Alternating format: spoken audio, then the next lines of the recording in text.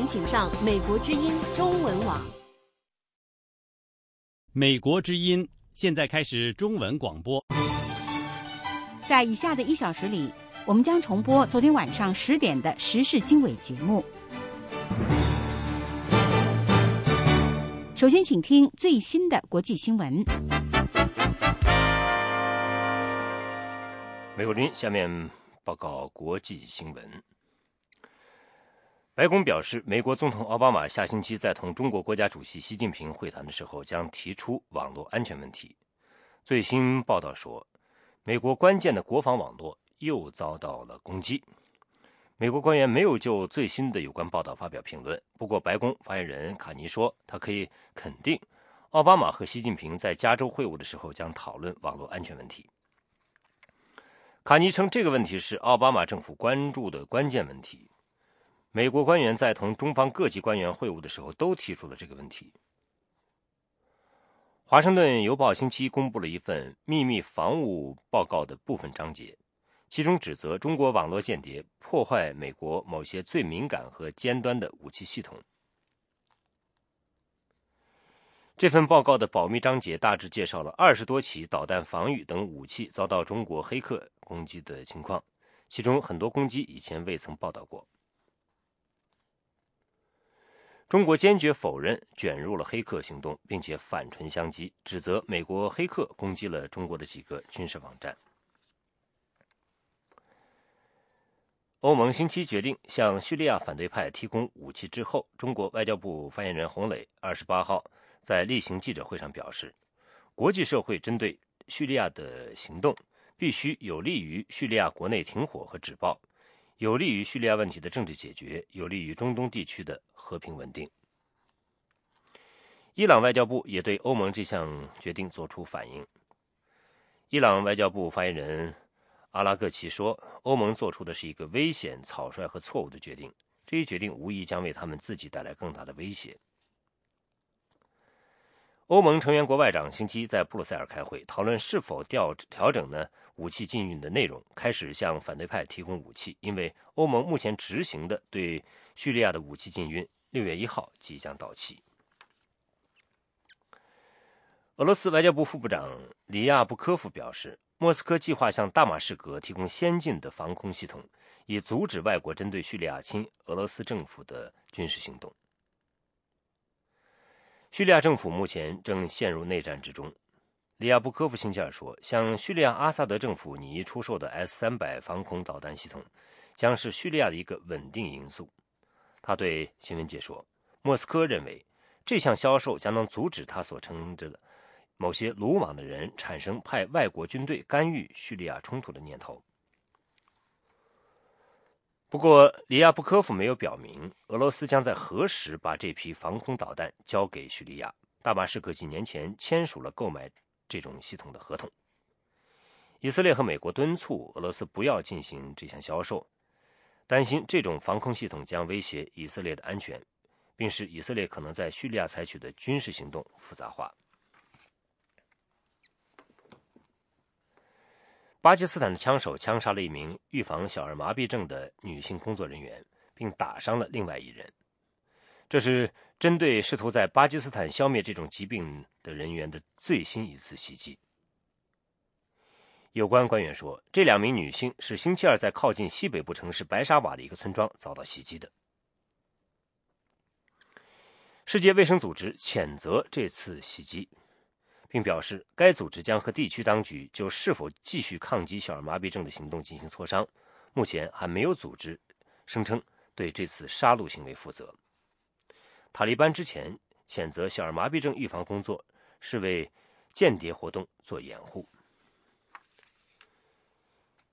星期二公布的标普凯斯希勒房价指数显示，今年3月的房屋价格比去年同期上升了 10.9%， 这是7年来的最大增幅。凯斯希勒报告还显示，美国住宅价格连续3个月攀升，这个迹象显示房屋存量减少，需求增加，这个关键的经济领域在持续复苏。尽管有这些令人鼓舞的数字，但是住宅价格仍然比2006年的峰值低 28%。奥巴马总统表示，虽然新泽西沿海地区的恢复仍然有大量的工作要做，但是桑迪飓风7个月过后呢，这个地区很多地方已经恢复了生机。奥巴马总统和新泽西州长克里斯蒂星期二沿着一条名叫泽西海岸的木板道一起巡查了沿途一些重新开张的商店、餐厅和游乐中心。他说，新泽西的民众证明他们比飓风更强大，已经准备欢迎游客重返他们当地大受欢迎的旅游景点。以上是美国之音国际新闻，由安华播报。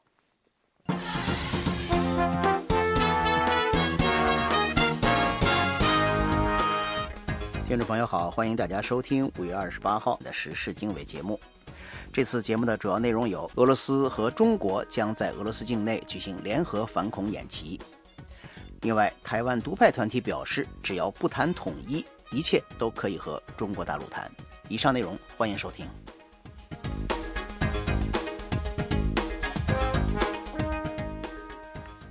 听众朋友，您收听的是美国之音的时事经纬节目。俄罗斯批评欧盟星期一决定修改对叙利亚的武器禁运规定，允许向主要的反对派叙利亚全国联盟提供武器，但是保留了对叙利亚政府的制裁。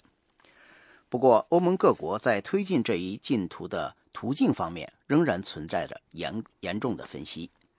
请听美国之音记者布里安特的报道。欧盟各国外长在布鲁塞尔的会谈超过了12个小时，达成了一个不再延长对叙利亚武器禁令的最低限度的协议。禁令的期限将于本周末到期。这个协议为向叙利亚反对派运送武器打开大门。外长们还一致同意继续实施针对叙利亚政府的全部经济制裁措施。欧盟外交政策负责人阿什顿在星期一深夜举行的记者会上宣读了有关声明。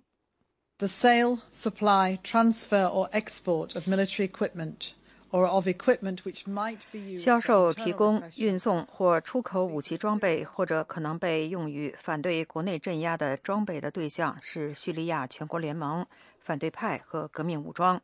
目的是为了保护平民。欧盟成员国将要求提供充分证据，由其提供武器最后落到什么人手里，以及运送武器的最终目的地的相关信息，以保证这项授权不被滥用。与此同时，俄罗斯激烈反对欧盟的行动。俄通社援引俄罗斯副外长里亚布科夫的话说，欧盟的行动直接破坏了和平的前景。欧盟的协议让一直推动取消武器禁运的英国和法国获得胜利。星期一，法国外长法比尤斯说，越来越多的证据表明在叙利亚使用了化学武器，但是他没有具体说明是谁在使用。欧盟外长会议结束后，英国外交大臣黑格说，目前还没有制定如何向反对派运送武器的计划。It gives us the flexibility to respond in the future if the situation continues. 黑格说，这样就给我们提供了未来局势一旦继续恶化如何应对的运作空间。但是欧盟的会议也凸显了在武装叙利亚反对派等问题上，欧盟27国存在着深刻的分歧。德国和奥地利等国家不同意运送武器，担心这些武器最终会落到极端分子手里。奥地利外长施平德勒格说，这样做有违欧盟的目标。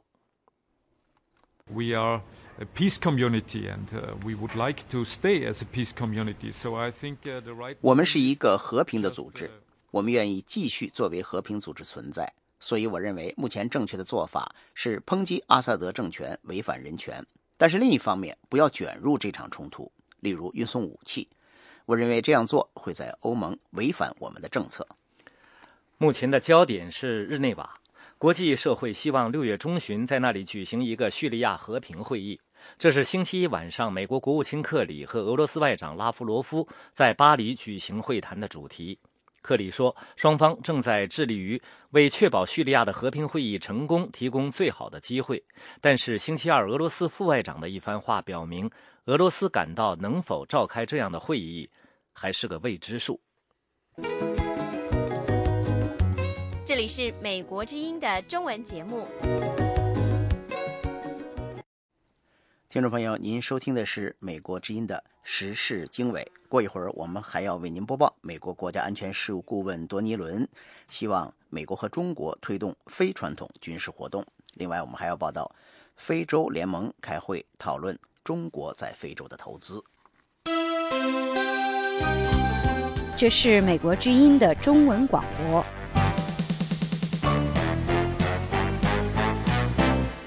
您收听的是美国之音的时事经纬节目。俄罗斯和中国将在8月份在俄罗斯境内举行联合反恐演习。与此同时，中国的空降兵代表团开始访问俄罗斯。请听美国之音特约记者白桦从莫斯科发来的报道。俄罗斯中央军区新闻处负责人罗修普金星期一宣布，俄罗斯和中国8月1日到15日将举行联合反恐演习。反恐演习的地点位于俄罗斯西伯利亚车里亚宾斯克州的切巴尔库尔靶场，双方将各自出动600名军人参加演习。俄罗斯与中国多年前曾分别在俄罗斯境内和中国境内举行过大规模的陆军和海军演习。俄罗斯军备问题专家卡申认为，8月份的演习的规模要小于过去两国举行的联合军演。他认为举行这次联合反恐演习同中亚地区的局势有关。卡申说，将举行的这次演习以及过去举行的演习都显示，两国在继续加强军事领域的互动合作。如果从过去联合演习的脚本来推断的话，这次反恐演习是为了准备应对中亚地区可能出现的不稳定局面，以及这个地区可能将发生的其他一些突发事件。车里亚宾斯克州距离哈萨克斯坦不远，随着2014年以美国为首的北约部队从阿富汗撤军日期临近，俄罗斯和中国以及上海合作组织的其他中亚国家都在担心阿富汗未来的局势走向。阿富汗局势将影响整个中亚地区的稳定。另外，中亚地区的一些国家领导人年龄偏高，这些国家领导人更替同样也将影响这个地区的稳定。与此同时，由中国第15空降军军长李丰彪少将率领的10人代表团星期二开始访问俄罗斯。这次访问将持续到本月31日结束。根据访问计划，中国空降兵代表团将熟悉和参观俄罗斯的空降兵伞降技术系统和装备，特别将了解俄罗斯空降兵的训练情况。除了与俄罗斯空降兵将领会晤外，中国空降兵代表团还将访问离莫斯科不远的梁赞州的俄罗斯空降兵训练基地、空降兵学校和驻扎在当地的空降兵部队。俄罗斯军方透露，李丰彪少将非常着迷俄罗斯的空降兵伞降技术和装备。2005年，双方在俄罗斯境内举行大规模联合军事演习时，李丰彪曾高度称赞了当时参加军演的俄罗斯精锐第76空降师的训练水平和实战能力。空降兵是俄罗斯的快速反应部队，同时也是俄军精锐部队。两赞地区集中了俄罗斯空降兵部队的一批基地和学校。军备问题专家卡申说，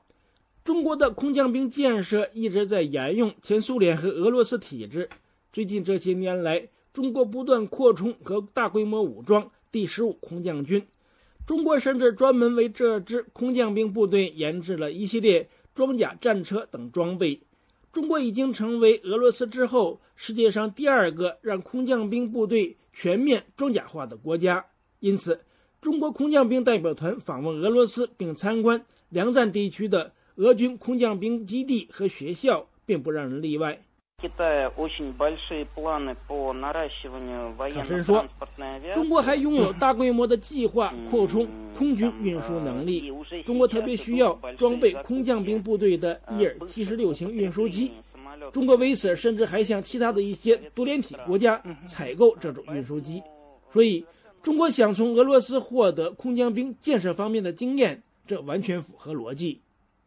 卡申说，俄罗斯会向中国传授一些空降兵方面的经验，也不排除俄罗斯未来向中国出售空降兵装备的可能。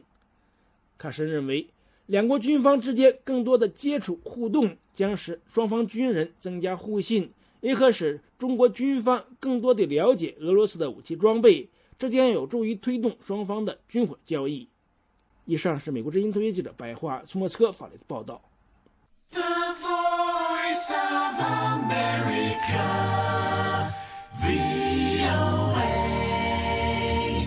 欢迎继续收听美国之音的时事经纬节目。多尼伦星期一会见了中国国家主席习近平。习近平说，北京和华盛顿的关系目前处于关键时刻。多尼伦访问中国是为习近平和奥巴马总统下个星期在加利福尼亚州举行峰会做准备。据报道，他们两个人可能要探讨美中两国关系的新模式。下面请听美国之音从北京发来的报道。美中官员在星期一的会谈中强调，希望美国总统奥巴马和中国国家主席习近平6月初的非正式会晤将有助于两国在关键时期加强关系。几个月前，中国进行了10年一次的领导换届，美国和中国遇到几十年里最严重的一些挑战，相互不信任在加深。值得关注的问题涉及广泛，包括美中两国在朝鲜和伊朗问题上的长久分歧、网络安全、中国跟日本、南中国海等邻国的领土争端等其他问题。多伦尼说，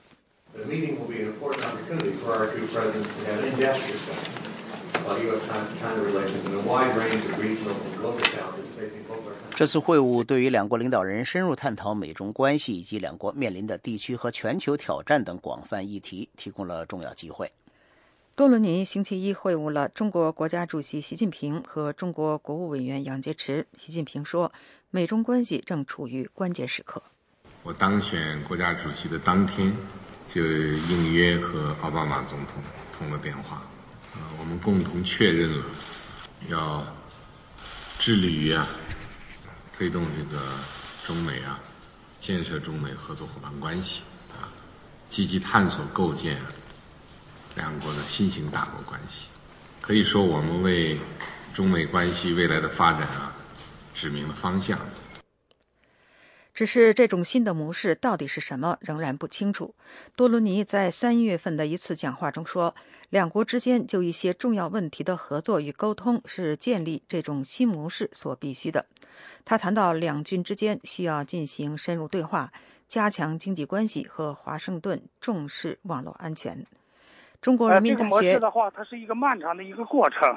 不能说是通过1次会、2次会、3次会就能够解决的。这个答案恐怕要10年、20年以后才能够找到，所以它这是一个过程。中国人民大学政治学者程晓和说，新模式是中国的概念，指的是两个大国之间的关系，一个是正在崛起的大国，另一个已经是大国。他说，奥巴马和习近平6月7号和8号在加利福尼亚州会晤的时候，一个重要的问题是管理两国之间的关系。太平洋足够大，可以容纳中国和美国，所以我们就说这一次这个会议的话呢，也会探讨这么一个问题：怎么能够避免两个国家发生我们说冲突在我们说在汇率问题上，在贸易问题上，在中国呢进一步开放市场问题上，以及美国的军事制裁中国方面这高技术对中国的这个封锁方面，可能在一些重大问题上，两个领导人都会谈。程晓和说，中国认为北京跟日本在东海的岛屿主权纠纷同样重要，因为它涉及日本和美国。他说，双方也有可能讨论朝鲜和叙利亚问题。美国国家安全事务助理多伦尼星期二离开中国之前，将与中国国防部官员举行会谈。美国之音时事经纬。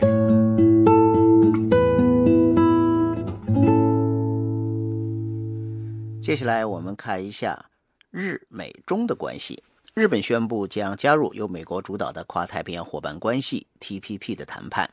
这对美国来说，在它的亚太再平衡策略方面会增加砝码，但是也有分析人士看会给中国的东亚战略构成挑战。请听美国之音记者林峰的报道。日本加入 TPP 谈判的决定给这个由美国主导的亚太多边自由贸易协议增加了分量。对此，美国负责亚太、日韩和 APEC 事务的助理贸易代表温迪·卡特勒说，我们对日本加入 TPP 谈判感到非常高兴，我们相信日本将会有助于 TPP 发挥其经济影响力，而且对增加美国出口和就业有巨大潜力。受到国内政治的影响，日本在是否加入 TPP 的问题上一直举棋不定。日本的农业游说团体和其他利益团体仍然强烈反对日本加入 TPP， 但日本首相安倍晋三在一次讲话中把加入 TPP 称为日本维持亚洲经济强国地位的最后机会。日本政府估计，加入 TPP 将有助于日本经济增长至少330亿美元，相当于日本经济总量的 0.7%。世界第3大经济体日本的加入将使得 TPP 成为一个真正有影响力的亚太区域自由贸易协议。日美两国的 GDP 将占到 TPP 12个加盟国经济总量的 90% 以上。此外，令美国感到兴奋的是，日本的加入也会起到示范作用，有助于其他亚太新兴经济体加入到这个自由贸易协议的谈判当中。日本的参与可以在一定程度上激励东盟成员国，比如泰国和菲律宾，也在近期内加入到 TPP 的谈判中。跨太平洋伙伴关系最初由新加坡、新西兰、文莱和智利4个国家发起，后来在美国加入后，谈判基本由美国主导。美国希望将 TPP 打造成一个面向21世纪的涵盖广泛的高水准自由贸易协议，而且还是美国亚太再平衡战略的重要组成部分。从根本上来说， TPP 具有扭转局势的意义，很重要，因为 TPP 无论从广度、规模还是深度来讲都是巨大的。正是由于 TPP 涵盖的范围广、水准高，比如电子商务、知识产权保护、金融、国有企业和劳工标准等等，亚太地区另一个最大的经济体中国尚未表现出参与 TPP 谈判的兴趣。另外，由于美国直言不讳 TPP 是其亚太再平衡策略的一部分，这也让中国对 TPP 心存疑虑。随着日本的加入， TPP 正在给中国的东亚战略构成挑战。中国一直在努力构建一个符合中国利益的东亚自由贸易区，包括与日本和韩国就中日韩自由贸易协议进行谈判，以及积极参与由东盟发起的区域全面经济合作伙伴关系 RCEP 的谈判。然而，无论是中日韩自由贸易协议还是 RCEP， 都在不同程度上面临着障碍和挑战。目前，中国在 TPP 问题上已经陷入一个两难的被动局面。如果继续不加入，中国将被排除在亚太最具影响力的自由贸易区之外，从而丧失掌握亚太事务的主导权。如果加入，中国将不得不接受近乎苛刻的贸易标准。TPP 是一份已经形成了的自由贸易协议，随着时间的推移，我们将会完成 TPP 的谈判。到那个时候， TPP 将成为亚太地区的贸易准绳。中国要么加入 TPP 并接受 TPP 准则，要么就得自谋其他的出路。有学者认为，不参与 TPP 谈判，中国等于是放弃了在亚太的领导地位。China also as a rising emerging power, superpower.中国作为一个正在崛起的超级大国，应该拥有其领导地位。如果只是被动地接受 TPP， 中国从某种意义上等于是放弃了它在自己家门口的领导地位。一些中国贸易政策分析人士认为，中国应更积极地推动中日韩自由贸易协议和区域全面经济合作伙伴关系，以应对 TPP 的挑战。但由于近年来中日因东海领土纠纷导致两国紧张关系加剧，再加上日本对中国崛起的担忧，日本对参与中日韩自由贸易协议的谈判态度消极，而以东盟+3为基础的区域全面经济合作伙伴关系，从涵盖范围和程度上都不及 TPP。一些西方媒体最近报道说，中国可能即将出台全面大胆的经济改革措施，增加市场自由度，降低政府对经济的干预。如果中国领导人的确要想对中国经济做出一些必要的调整，那么或许以更积极的态度对待 TPP，将会有助于创造一个共赢的局面。VOA 卫视林峰，华盛顿报道。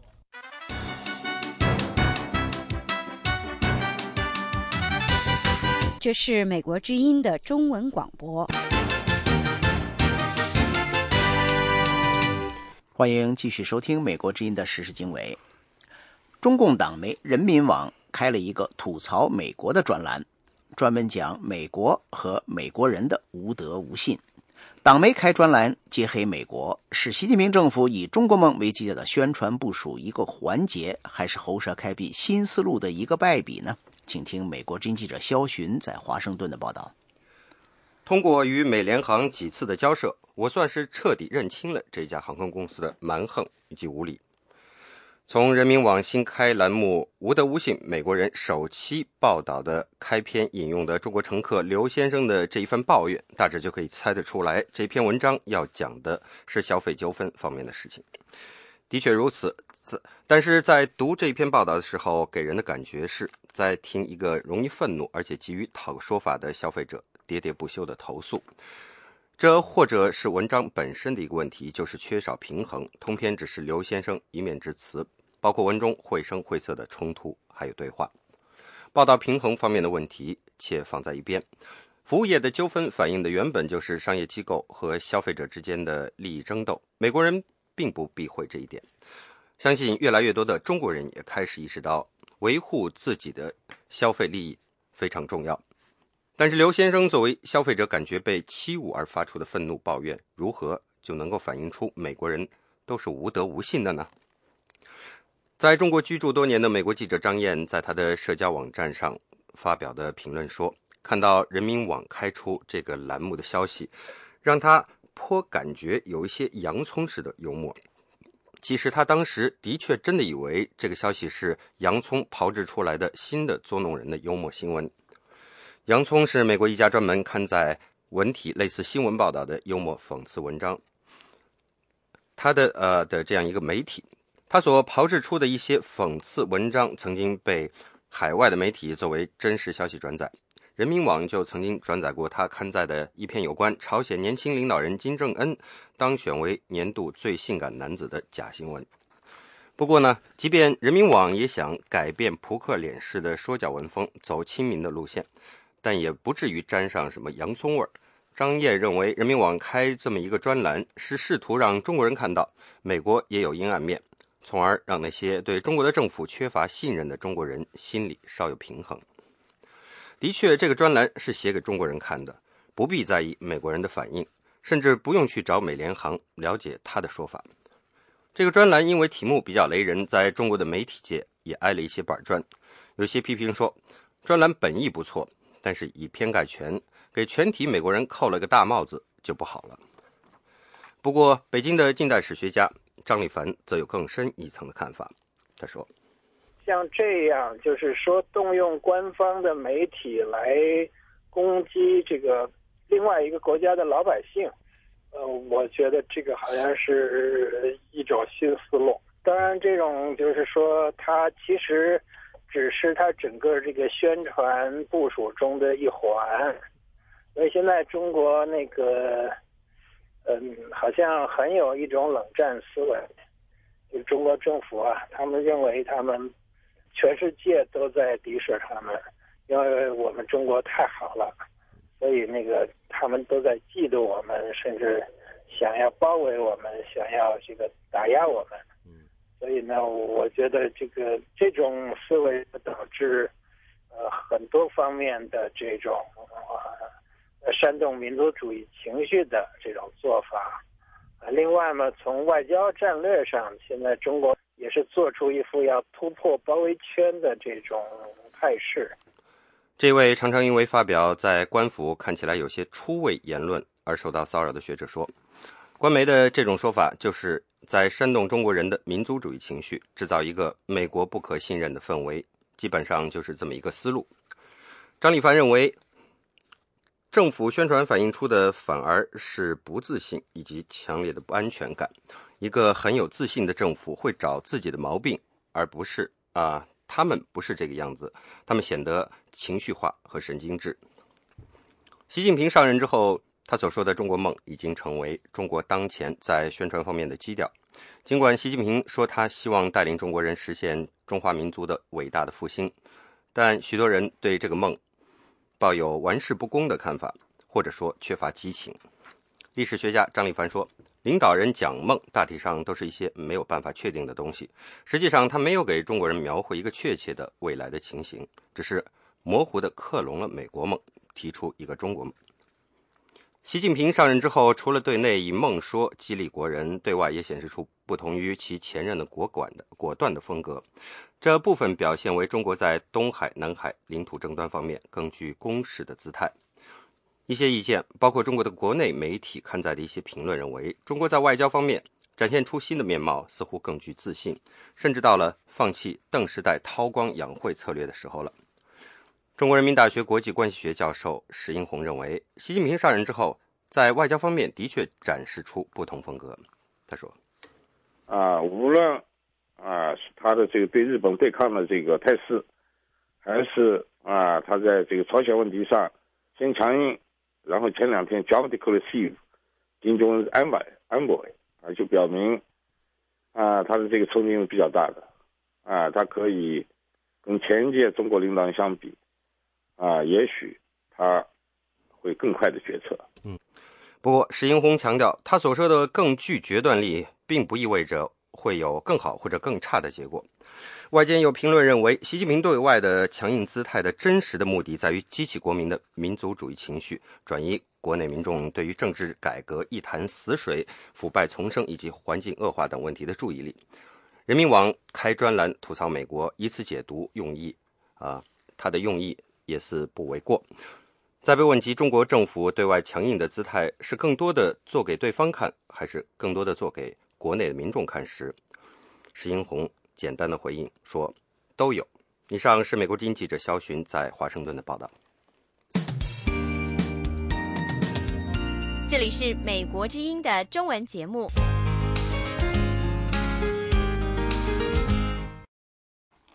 听众朋友，您正在收听美国之音的时事经纬节目。老挝把9名试图逃离朝鲜前往韩国的人送到了中国。过一会儿我们为您有详细的报道。下面先看一下非洲和中国的关系。非洲领导人这个周末在埃塞俄比亚举行了会议，庆祝非洲联盟成立50年。他们在会议上还讨论了中国对非洲的投资。请听美国之音记者斯特恩斯从亚的斯亚贝巴发来的报道。中国副总理汪洋对非洲联盟说，随着非洲全球影响力的扩大，北京新领导人希望和非洲建立更多的贸易合作，并且在国际事务上更加密切协商。埃塞俄比亚总理非洲联盟主席德萨莱尼说，中国是非洲的可靠伙伴。It is encouraging to note that some of our friends and partners值得欣慰的是，我们的一些朋友和伙伴在和非洲建立战略伙伴关系时，把非洲的基础建设作为首要任务。在这点上，我要借此机会向中国表达最真挚的感谢，感谢中国花巨资帮助我们的发展努力。与此同时，美国国务卿克里不点名地批评中国说，某些国家在非洲问题上不像美国那样透明，这会破坏当地的民主进程。可是克里承认，美国在非洲的投资落后于其他国家。美国战略与国际问题研究中心非洲部主任詹妮弗·库克说，由于削减预算，奥巴马政府不得不少花钱多做事。现在我们有机会说，看，我们回来了。我们准备在不同的层面上，用和过去不同的、更加积极的方法来参与非洲发展。那就是说，以私营企业为主。Those kinds of commercial investment relationships really are much more partnerships of equals in some way. 那种商业投资关系才是更加平等的伙伴关系。美国不是把非洲看作冲突、疾病和饥饿，而是有可能建立伙伴关系的对象。在马里问题上，非洲领导人讨论了法国部队撤走后，地区干预部队如何打击北部地区基地组织下属的恐怖活动。法国总统奥朗德说，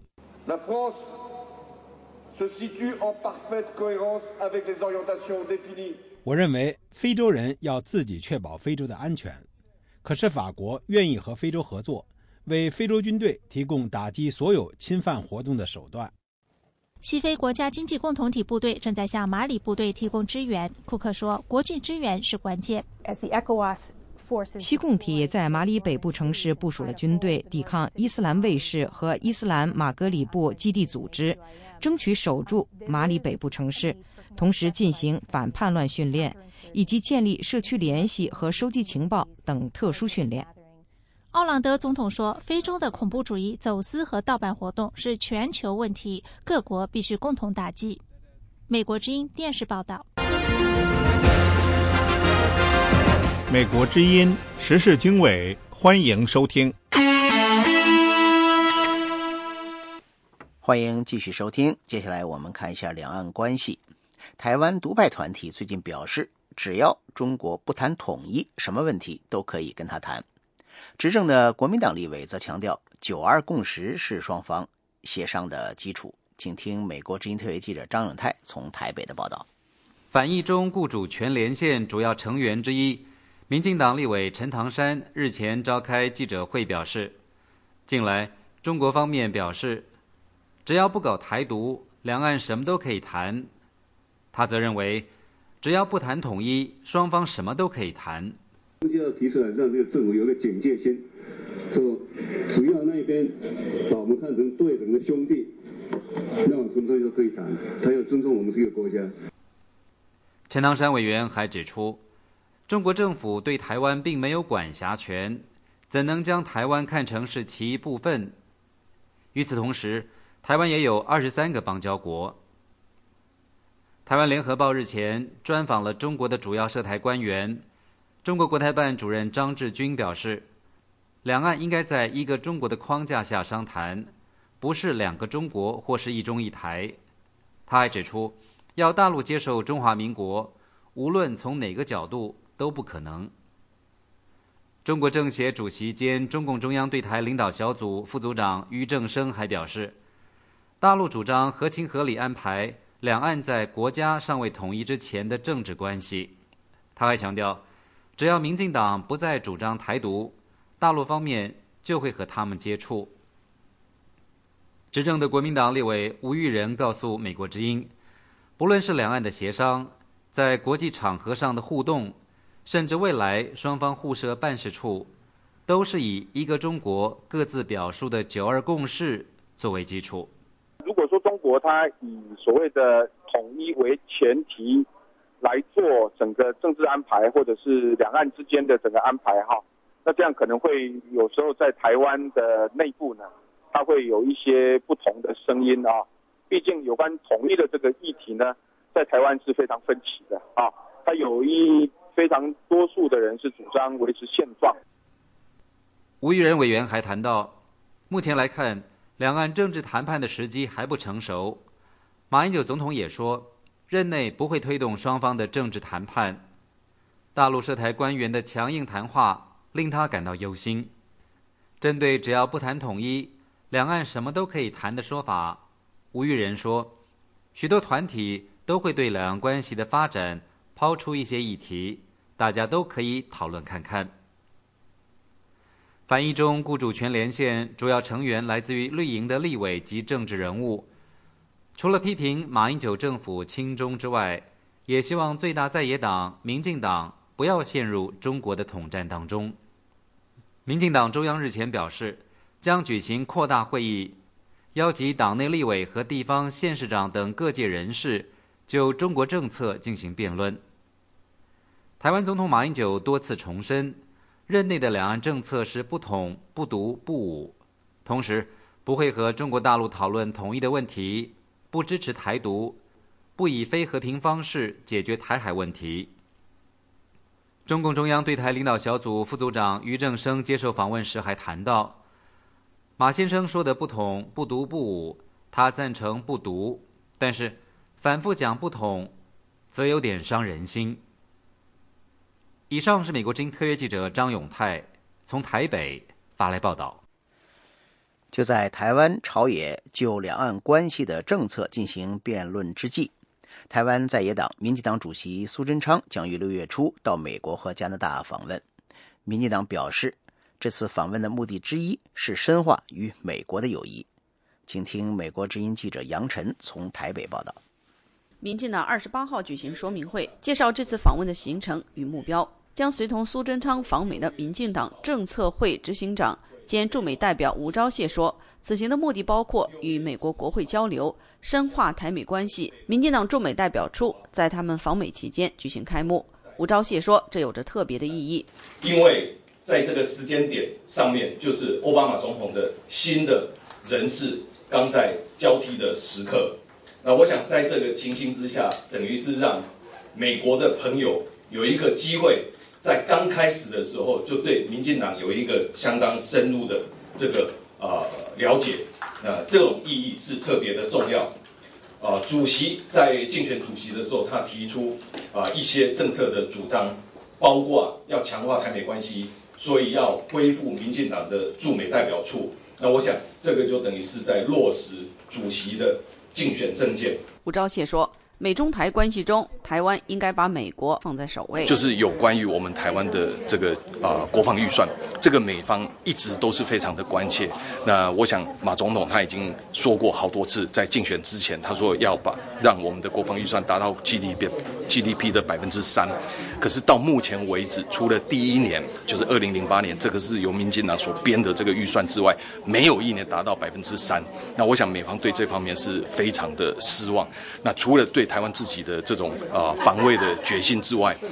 美方人士也感受到，就是说我们台湾跟中国之间的有一些互动，似乎是没有让美方朋友了解。那我想美国是我们最重要的朋友，我们如果说对美国没有一个比较透明的这种处理方式的话，这个对朋友来讲并不是很好。苏贞昌访美期间将接受美国智库布鲁金斯研究所及战略及国际研究中心邀请，发表台美政策演讲。美国之音记者杨晨台北报道。这里是美国之音的中文节目。您收听的是美国之音的时事经纬节目。国际知名的中国意见艺术家艾未未自上个星期三推出批评被当局非法囚禁的单曲 MV 后，又再次出击，把一组重现他2011年被当局拘押81天情景的雕塑作品秘密运到了意大利，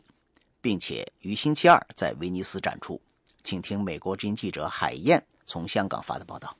据美国《纽约时报》近日报道，艾未未这组按实物1半的尺寸制作的玻璃纤维立体模型雕塑一共6件，分别是艾未未在睡觉、吃饭、冲澡、接受讯问、坐在马桶上等场景，旁边站着2个身穿绿色制服的安全人员。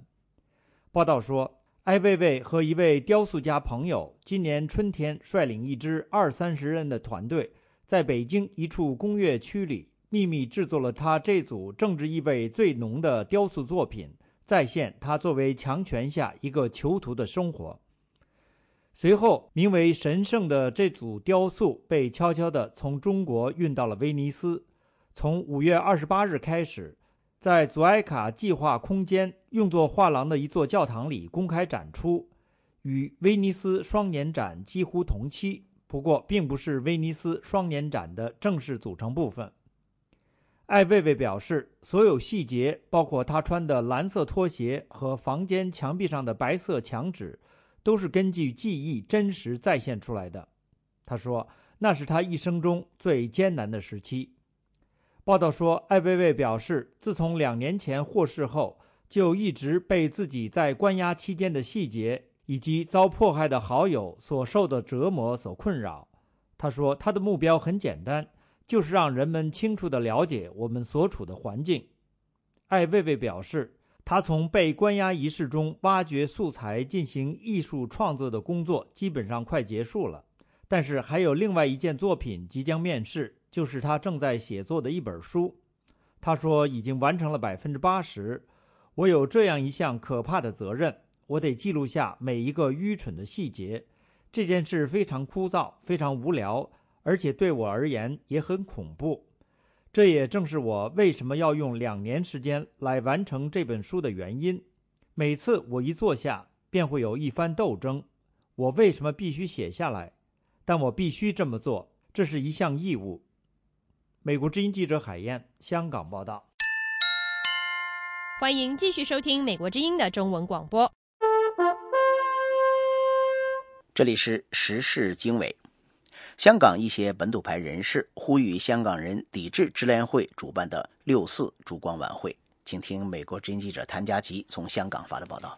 支联会以爱国爱民、香港精神、平反6·4、永不放弃作为今年纪念6·4 24周年主题口号。不过，该口号遭到香港极端本土派学者的反对，认为香港不应该介入中国的民主斗争，呼吁港人备个6·4晚会。香港主张城邦论的学者陈云5月20日撰文表示，6·4屠杀责任必须追究，然而这是大陆人自己的事，呼吁港人应该思考6·4在香港的影响，而不要一心将香港与中国的命运捆绑。香港要1国2制，中港之间不要全国一盘棋，抱着一起死。陈云表示，香港人纪念6·4要用新的本土形式。香港支联会副主席蔡耀昌对美国之音表示，6·4事件是当代中国侵犯人权的问题，也是重大事件。无论在香港还是在中国内地，也有很多人记着，要求平反。过去24年里，6·4烛光晚会已经让6·4变成香港本土社会运動，也有本土民間集會抗爭的元素。蔡耀昌說，香港人去悼念6·4，呢個平反6·4呢，呢一個呢係一路係顯示出呢香港人一個好重要嘅一個堅持。他說，香港人悼念6·4，平反6·4，是顯示出香港是一個很重要的支持和我們一個價值的認同。對不公義事件的關注，是超越了我們怎麼去看一個國家不同的問題。支聯會主席立法會議員李卓人對媒體表示，每年舉辦6·4燭光晚會都會挑戰中共，表達勿忘6·4，而今年的主題是挑戰中共將愛國混為愛黨的論述，希望表達愛國就是要平反6·4，結束一黨專政。他呼籲香港市民不要自我分化，而是要繼續站出來，點燃一支良心燭光。作為香港溫和本土派的立法會議員毛孟靜和范國衛表示，他們在立住本土的同時擁有報事價值，而且在6·4死難英雄面前，任何政治爭議都是非常渺小的，因此他們還是要堅持點起6·4燭光。據悉，由香港本土派網民計劃6·4當晚在香港九龍尖沙咀鐘樓舉辦綁藍色帶行動，備個支聯會的6·4燭光晚會。美國之音記者譚家琪在香港報道。美國之音繼續為您播送中文節目。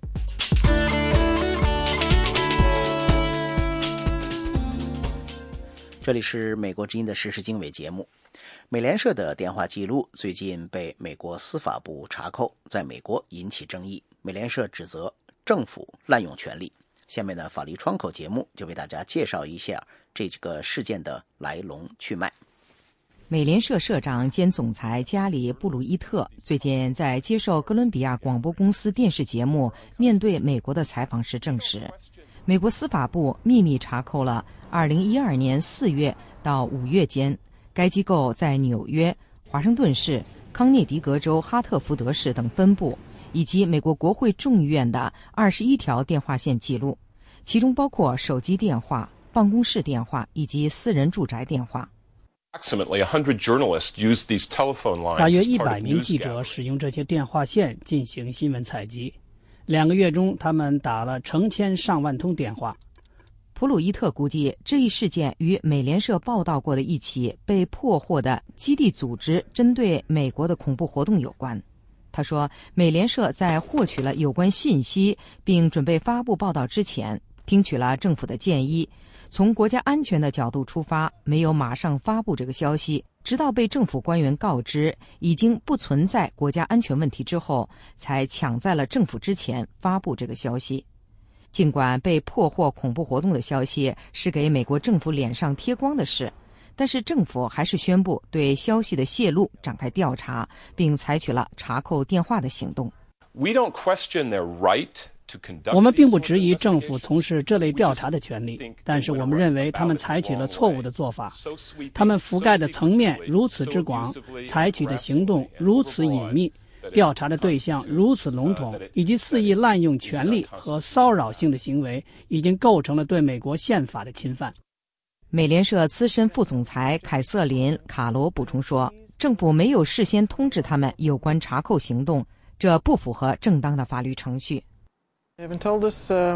他们没有告诉我们他们在查找什么，也没有解释为什么不事先通知我们。我们的律师告诉我们，事先通知不仅是常规的做法，也是必须履行的手续。首都华盛顿市的律师查尔斯·图宾曾经为包括美联社在内的很多新闻机构担任过代理律师。他认为政府的行为开创了一个危险的先例。The courts are there to decide when the government has the right to wiretap or to seize materials and when. 政府何时可以搭线窃听或者查扣材料，以及在什么情况下公民的隐私权和言论权重于政府的这个权利，都应该由法庭来判定。这个事件存在的问题是，法庭没有被给予发言权，政府在没有告知美联社的情况下就查扣了有关信息。普鲁伊特担心政府的行为对新闻采集产生了负面的影响。我们最近在与政府官员和消息来源交谈时，也就是在正常的新闻采集过程中，他们以司法部的查扣行为为例说，我们不一定想和你们说什么，我们不想让自己的电话记录被政府监控。事件发生后，美国总统奥巴马从国家安全的角度为美国司法部的行为进行了辩护。涉及国家安全的泄露会把人置于危险当中，会把我派到战场上的美军军事人员的生命置于危险当中。美国司法部长埃里克·霍尔德在接受媒体的提问时也表示，这是他所看到的最严重的泄露事件之一。认为要查明谁泄露了这个消息，就需要采取大刀阔斧的行动。虽然我不了解事实，但是根据我对调查人员的了解，我相信查扣行动是按照司法部的规章进行的。到目前为止，美国国会两党对司法部的查扣行为似乎没有明显的以党派划线，既有理解政府做法的共和党人士，也有质疑政府行为的民主党人士。乔治亚州共和党籍参议员强尼·伊萨克森说，我们永远不希望像2001年911事件时那么容易受到攻击，但我们要保证宪法赋予美国人民的隐私权和自由权利。有时这是一条艰难的道路，但我们这么做非常重要。加州民主党籍联邦众议员佐伊·洛夫格伦说，这对出版自由造成的损害似乎是巨大的。法律专家指出，美联社事件实际上涉及两个法律问题。第一个问题涉及宪法第一修正案，该修正案规定国会不得制定法律限制公民的言论和出版自由。纵观美国联邦最高法院以往的判决，法庭大多数情况下都竭力维护公民的言论以及出版自由。独立监督机构自由之家负责研究的副总裁阿奇·普丁顿说， In most cases, the Supreme Court of the United States and the other federal courts have leaned in the direction of expanding freedom of expression and press. 在大多数案件中，特别是在最近一些年里，美国联邦最高法院以及联邦下级法院一直倾向于扩大言论和出版自由。美国自从建国以来，一直就享有其他国家所没有的出版自由。美国的开国先父认为，在一个民主社会里，出版自由是民主制度的关键支柱之一。第二个问题涉及宪法第4条修正案。该修正案规定，人民的人身、住宅、文件和财产不受无理搜查和扣押的权利不得侵犯。法庭把它解释为，政府执法人员如果要对公民进行搜查、搭线窃听或监听，必须首先得到法庭的许可，并说明有合理的理由。谢谢大家收听时事经纬节目，我是肖华，明天再见。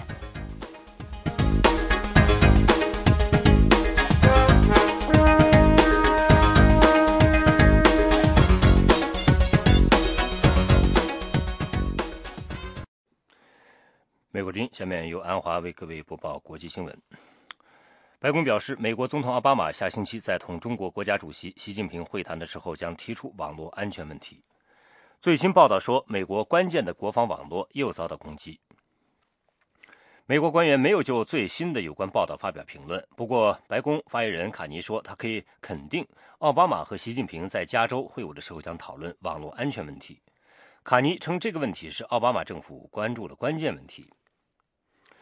美国官员在同中方各级官员会晤的时候都提出了这个问题。华盛顿邮报星期公布了一份秘密防务报告的部分章节，其中指责中国网络间谍破坏美国某些最敏感和尖端的武器系统。这份报告的保密章节大致介绍了20多起导弹防御等武器遭到中国黑客攻击的情况，其中很多攻击以前未曾报道。中国坚决否认卷入了黑客行动，并且反唇相讥，指责美国黑客攻击了中国的几个军事网站。欧盟星期一决定向叙利亚反对派提供武器之后，中国外交部发言人洪磊28号在例行记者会上表示，国际社会针对叙利亚的行动必须有利于叙利亚的国内停火和止暴，有利于叙利亚问题的政治解决，有利于中东地区的和平稳定。伊朗外交部也对欧盟这项决定做出反应。伊朗的外交部的发言人阿拉克齐说，欧盟做出的是一个危险、草率和错误的决定，那么这个决定无疑将为他们自己带来更大的威胁。欧盟成员国外长星期一在布鲁塞尔开会，讨论是否调整武器禁运的内容，开始向反对派提供武器，因为欧盟目前执行的对叙利亚的武器禁运6月1号即将到期。俄罗斯外交部副部长里亚布科夫表示，莫斯科计划向大马士革提供先进的防空系统，以阻止外国针对叙利亚亲俄罗斯政府的军事行动。叙利亚政府目前正陷入内战之中。里亚布科夫星期二说，向叙利亚阿萨德政府拟出售的 S-300 防空导弹系统将是叙利亚的一个稳定因素。他对新闻界说，莫斯科认为这项销售将能阻止他所称之的某些鲁莽的人产生派外国军队干预叙利亚冲突的念头。